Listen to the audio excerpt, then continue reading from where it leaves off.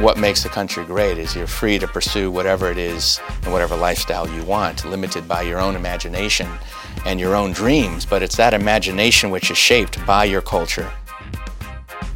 Luis Hernandez Jr. is the CEO of Avid Technology, a company that makes tools for editing video and audio and writing music. Avid is facing hard times as rival Adobe grows stronger with Premiere and other Creative Suite tools, and as more software moves to the cloud. Hernandez, though, is unique for a lot of reasons. One of them is that he's the Latino CEO of a publicly traded technology company. He recently wrote a book, The Storyteller's Dilemma, about the way technology is changing the media market. I'm John Fort from CNBC, and you're listening to the Fort Knox podcast, Rich Ideas and Powerful People. I do this weekly, bringing you the highest achievers. We're going to learn how the very best climb to the top and pull out lessons along the way. If that sounds good to you, make this a habit. Apple's podcast app is the most popular way to do that, but there are all kinds of great ways. Mainly what I want you to do, subscribe, so this gets to you automatically. One less thing to think about. Luis talked to me about his path to the C-suite, his vision for the future of storytelling, and the factors that made his story so different from many of his cousins in the LA area where he grew up. Here's Luis Hernandez Jr. I grew up in Claremont, California, down in southern near LA, and some people don't know it, but if you know the Claremont colleges, lots of colleges, exactly. Yeah, my parents were both educators. Cousins were around there, Yeah, so it's one of those places you know, like any place you grow up, you can't wait to get out of, and it really ruined my street creed to have my kids go back and see what a nice, pleasant town it is.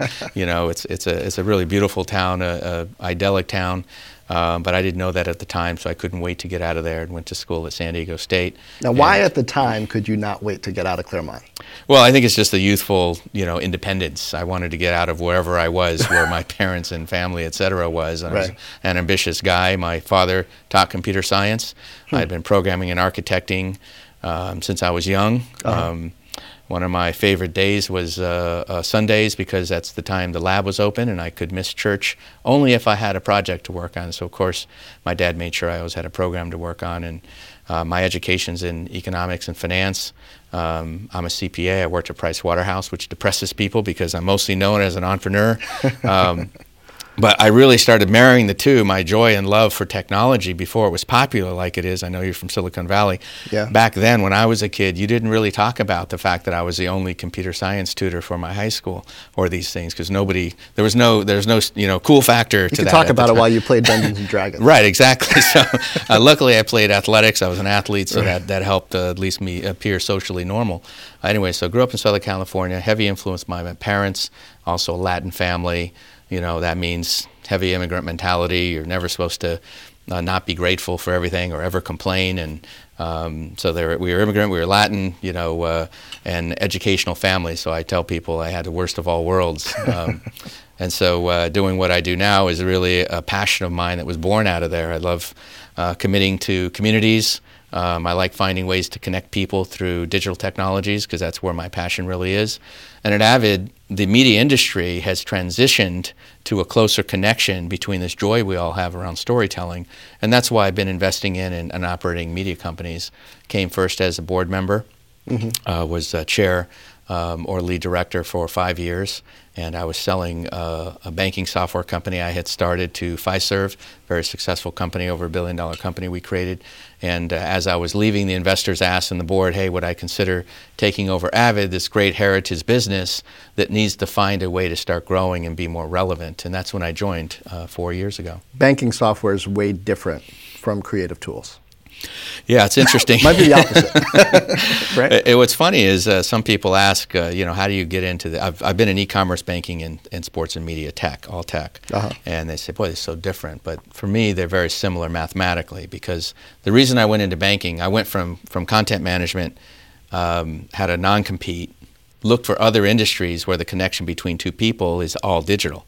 And banking was one of the top, where the relationship we have to move money between ourselves can be entirely digital. And that's really why I went into banking. I conceptualized a way to connect all banking relationships around the world, because they're mostly broken down by charter types or sovereign states and regulated. And I thought, why can't we have one? Because the basic relationship's the same. Somebody has excess capital, somebody needs it, and we want to connect these two people.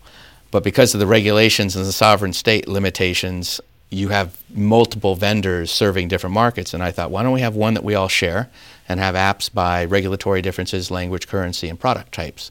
And it was called DNA. The company was called Open Solutions. The product was called DNA. I believe it's still the fastest growing platform in the world. It's owned by Fiserv, and Jeff Yabuki there as the CEO is doing a great job with it. Very proud of what we created. Had a non-compete, couldn't go back into banking, went back into media, and essentially trying to do the same thing, just bring communities together, this time through the joy of storytelling, which is how I started back in 1994, the first time I created software for the media industry. And what was that in 94? This was a content distribution platform. We had a product called the Knowledge Store. Luckily it was in the .com era. It was my first startup. Yeah, 94, that's the year the web browser was born. Exactly. So we were early. We were converting files to digital formats when that wasn't heard of at the time, and people paid us a lot of money because they thought it was so complicated.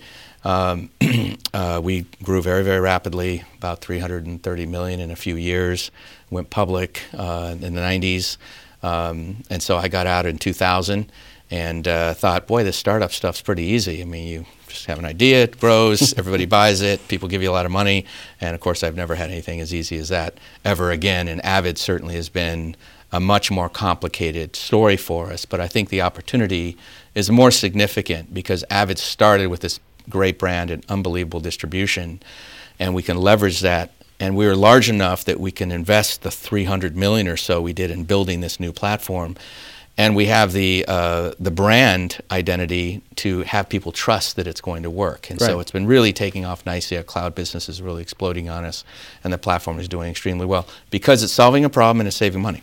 Talk to me about minorities in tech. I remember doing a project back in, it's probably 2000, 2001, taking a look at the biggest public companies in Silicon Valley and the diversity or lack thereof in their workforces by job category. Just, looking at the EEO ones where I could get them. Some companies tried to block me from getting them.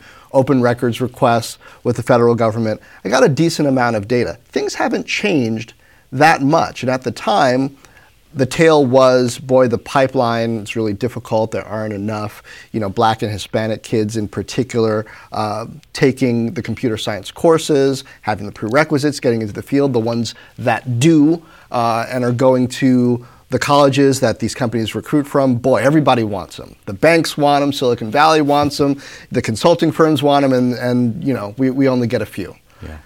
How does it look from your perspective? What was your experience like making it to the level that you have in the industry? Yeah, it's an interesting question because people, have obviously asked me about this topic quite a bit, given that I'm a minority and grew up with a minority and immigrant family. And, my mother had a big influence because she just had all the attributes, I think, for success, whether or not you were a minority or not, and that's what I grew up with. So I didn't feel like I was overcoming anything, nor did I have an excuse. I mean, when you say all the attributes for success, what do you consider those to be? My mom worked very hard, extremely hard worker. Education was, she's a PhD. She came to this country with very little education, so she focused on education. It changed her life, created opportunities for her. She saw that as a key pillar, good education. Work hard, be grateful for what you have. Family and community was important to her. She was an educator, so she not only was an educator, she believed in the community she participated in. Now, as a kid, I wouldn't have said that, but I can see now how involved she was. I mean, it wasn't just work for her. She really cared about it. And of course, probably less influential on me, but was her religious background, because she just pounded it into us. And it's not a commentary on religion. It's more about the sense of community and belonging to a larger group for a higher purpose that mattered. I'm not that religious today, but yeah, it sounds like you were trying to get out of church to go exactly. Work on Yeah, she will tell you the reason for my success is because that was at God's hand. Believe me, she'll take credit for that too. But anyways, so I think it's really those that help me, create the parameters for me and the guideposts for me to be successful. It was only later that I realized I was a minority when people started asking me, how did you overcome? And I think one of the dilemmas I found as a person... that's interesting. Yeah. So you're growing up in the 80s, right? In Claremont. Latino kid who doesn't realize he's a minority, that's probably not the experience of most Latino kids, even in Claremont today, what the environment's like, right? Well, to echo your point and punctuate it, I was probably one of, I actually didn't realize this either, but I went back at my my alma mater. I know it's alma mater. Sorry. You get tripped up on alma mater. Right? Alma mater, Claremont High School, where they're huge Avid users and have won recently a whole bunch of awards. And I happen to go back to my, my old yearbook, and I think I was one of 3 minorities in my class of 400. And wow. To echo the point, like minorities, not just Latinos. Yeah. So the interesting about your point too is on weekends we would do like all. Minorities, I guess, or Latin, certainly, we would go to my grandmother's house, either in Anaheim or East LA, for the weekend. That was a required, no social stuff. You go to your grandmother's house for the entire weekend, packed with a whole bunch of people. My cousins there, half of them still mostly speak Spanish, and about half didn't go to school, because that's more traditional, being first generation. So to your point, I feel I was very lucky, and when people have asked me to help or get involved, it's really about trying to bridge the understanding of how it was for me on weekends when I was having Wonder Bread and peanut butter and jelly at my best friend Eugene's house. And then I would go on weekends and everything was very entrenched in the culture, from the food we ate to the music to the arguments to the language. And seeing the inherent limitations of some of those cultures where you put such an emphasis on your family above your own performance. And I think that's one great thing about my last book, by the way, Saving the American Dream, was really about what makes the country great is you're free to pursue whatever it is and whatever lifestyle you want, limited by your own imagination and your own dreams. But it's that imagination which is shaped by your culture and by where you grew up. And so I think my parents did me a great service in putting me in an environment where my imagination could soar, and it wasn't limited by the realities of the socioeconomic environment that we were in. So again, give my parents a lot of credit for it. But when I talk to minorities today about why they're not more involved in STEM, science, technology, engineering, and mathematics, as I was, it was a big piece. Got lucky too. My dad happened to be an engineer. Scientist. Yeah, he was an engineer. So I feel like your dad's an engineer. Your mom's a PhD working in education, right? Yes. I mean, right there from the start, they say one of the biggest predictors of academic success is parental education level. Yeah. It's not necessarily, A to B, it's directly correlated, but hey, it helps. And there you go, right? You've got a head start right off the bat. And if you think about my parents and my 13 aunts and uncle on my mom's side, that's just my mom's side, forget about the 5 or 6 on my dad's side, it is completely a predictor. Because I'm sure I'm no more genetically capable than any of my very bright and capable cousins, half of which served their country or became officers, some of them been in jail, and all the other stuff. Sounds a lot like my family. My mom's got like 12 or 13 siblings. I lose count. Yeah, so it's a big, definitely predictor. And, I had the joy of immersing myself in that culture, so I appreciate it. It's a big part of my life today. But I also had an environment where I was free to dream, unencumbered by the economic realities that were my reality, and that was for my family. When my dad, was in the Navy, and the GI Bill helped him get an education. My mom was a dancer and had virtually no education when she came, and it was their desire to improve their lives that really drove more than anything. And I think luckily they were smart enough to put themselves and the family in a situation where our imagination could run wild about what was possible. Right. You have a foundation. What's the focus of that? Because it hits along these lines. Yep. A Little Hope Foundation is it's funny what happens to you along these journeys, right? So I didn't expect to care as much as I do about underprivileged children. Why not?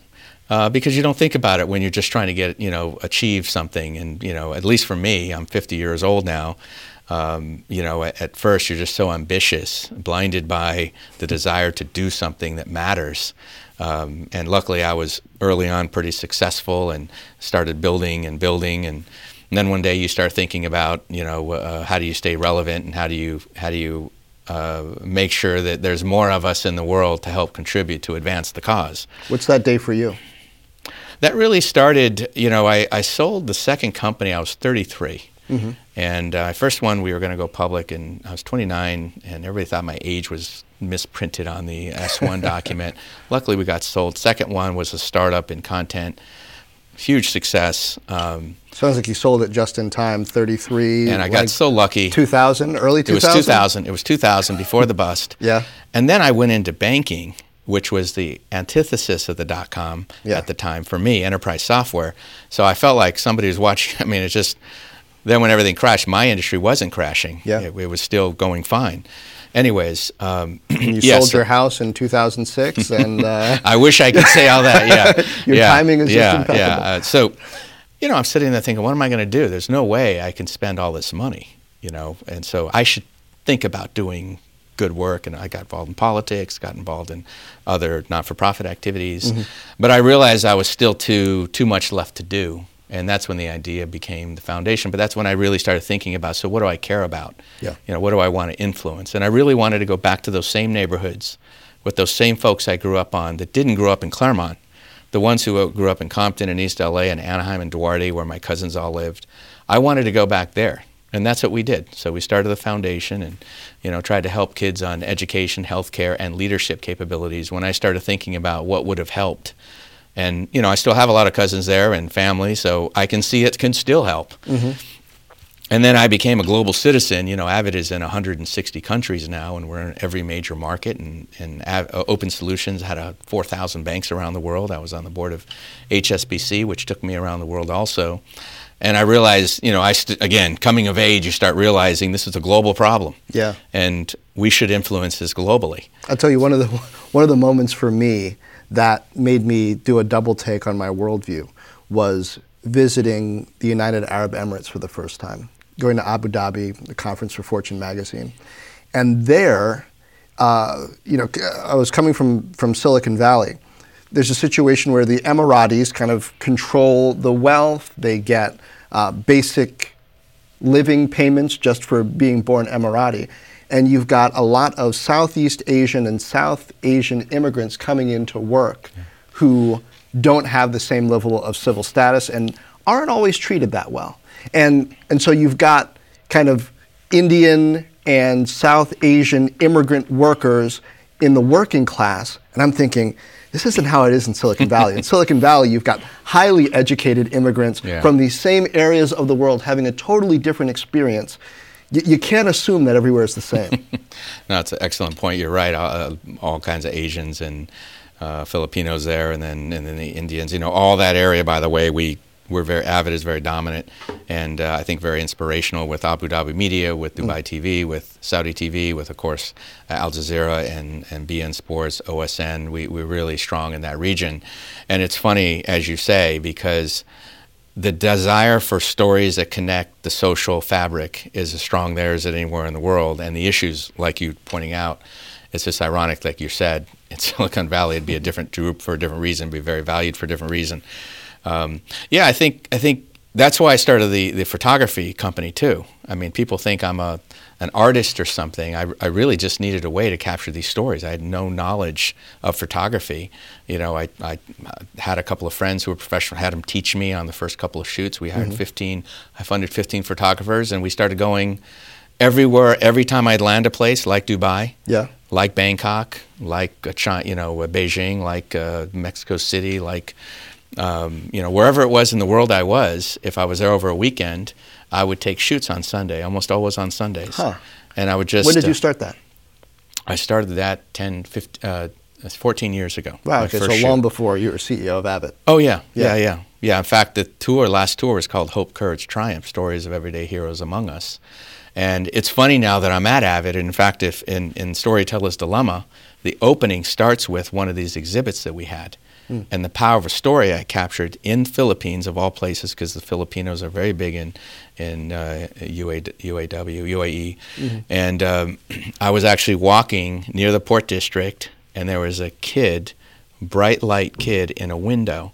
And I took a picture of him because he's one of these cute, as a button kid looking out the window overlooking the street. Mm-hmm. And down below about a story were plastic tubes This was a makeshift neighborhood of raw sewage coming out into a tributary. And I tried to follow that tributary, and there was a whole village down there that you couldn't see from the street, essentially of makeshift homes where these people lived. And we captured some fantastic stories. But that image of that kid was my bestseller. The reason I point it out is we go to a place like New York, like we're here in San Francisco and Boston, and have these exhibitions where we're drinking fine champagne and nibbling on high-end appetizers. And the reaction we would get from these stories, it was so powerful, and it was just an image. So I opened this book talking about how if one image can do that, now that I'm at Avid, because that happened to me before I was Avid, you can imagine the stories that we help create through film and broadcast. It's no wonder they're so important to us, because this one story, people wanted to help this kid. They wanted to know more about him, all this stuff. Yeah. And it was just from a single still image. So, Louis, why have we not gotten to a different place of kind of culture and power distribution in media? Because right now, hold up this iPhone. It's got an HD camera in it, and it's got software built in that edits video. Now, granted, maybe if I'm a kid, a teenager in middle school, I don't have an iPhone.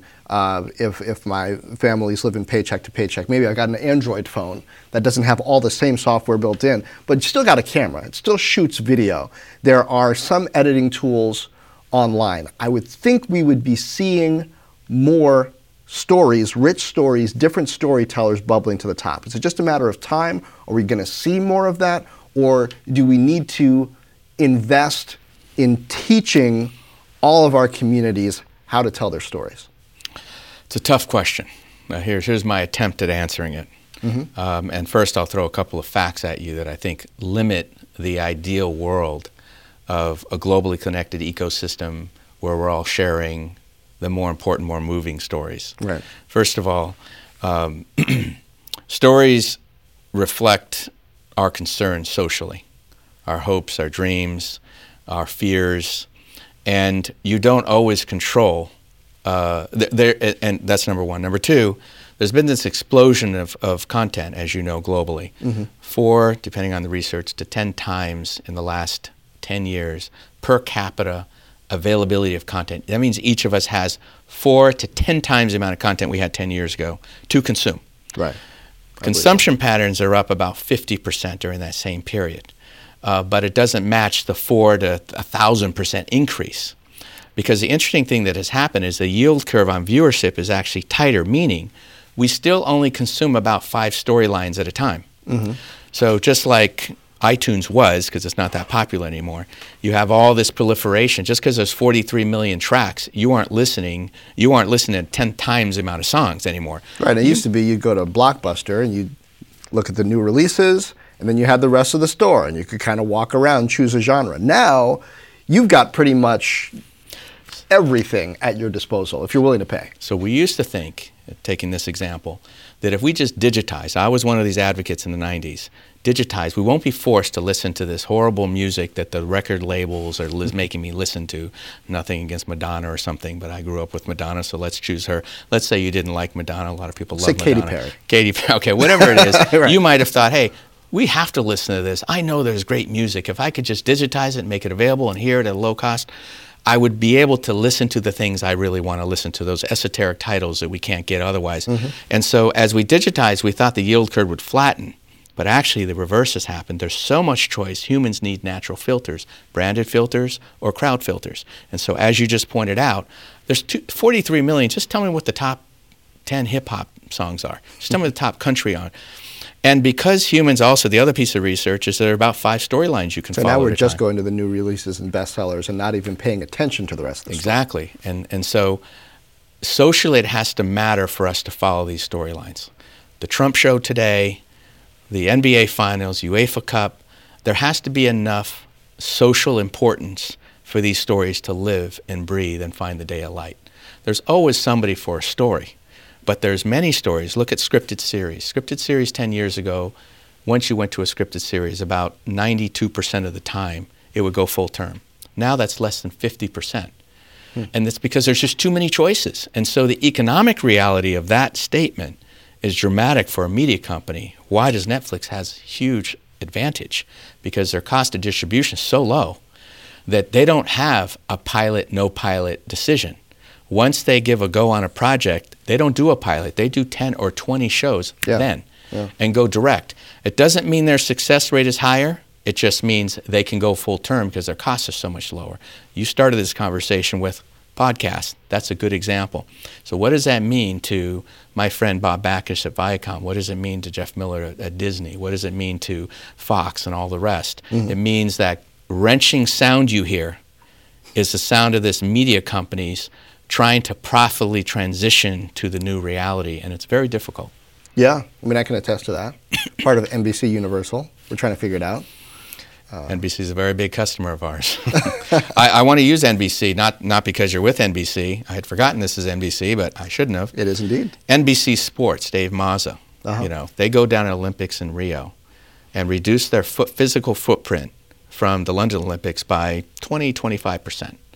They create 10 times the amount of story as of the the London Olympics with a lot less people.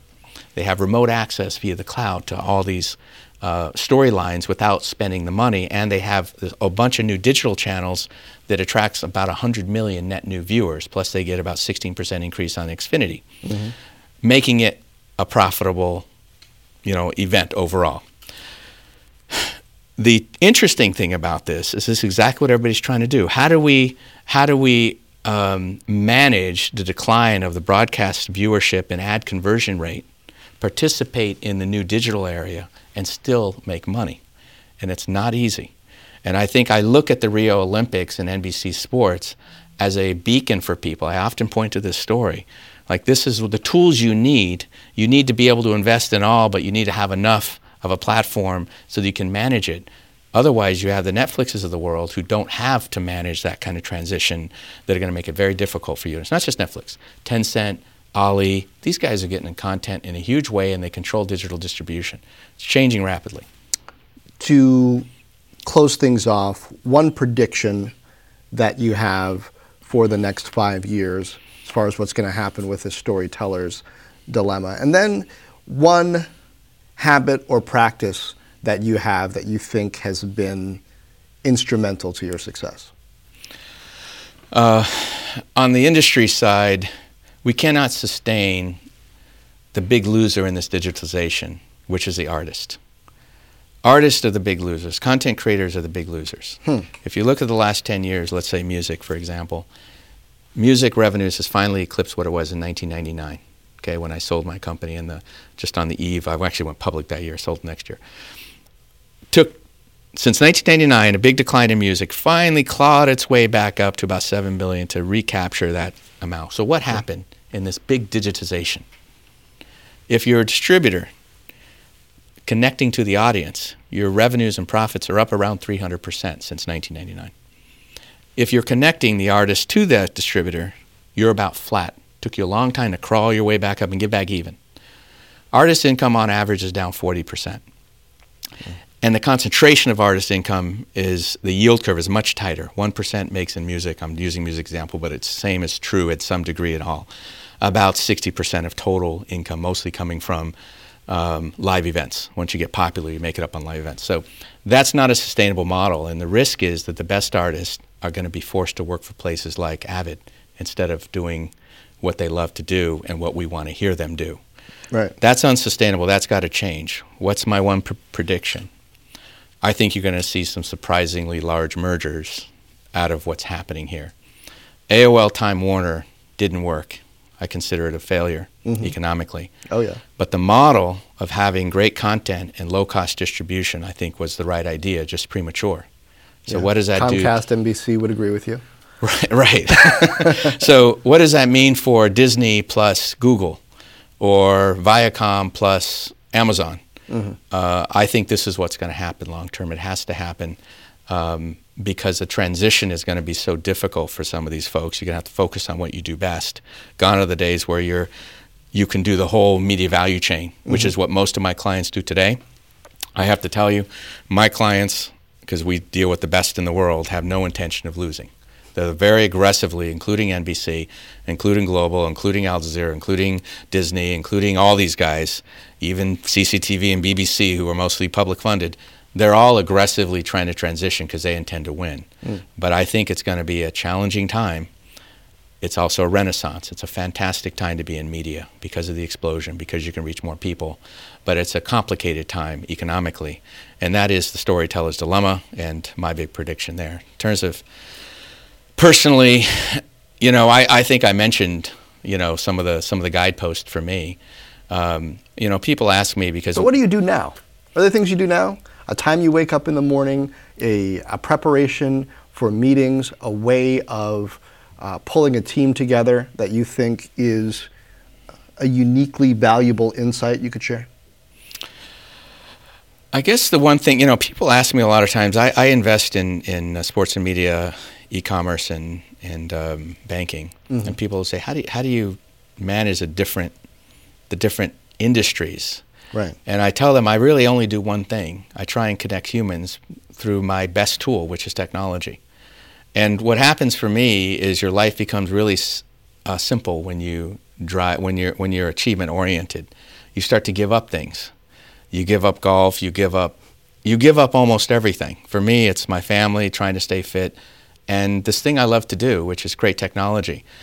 And I also find the more authentic you are, the more people are willing to follow what you do. It's a more of an inspiration than anything I learned in graduate school about trying to inspire people. The best thing I can do is not show up at evening events to influence somebody or take people to lunch or go play golf with them.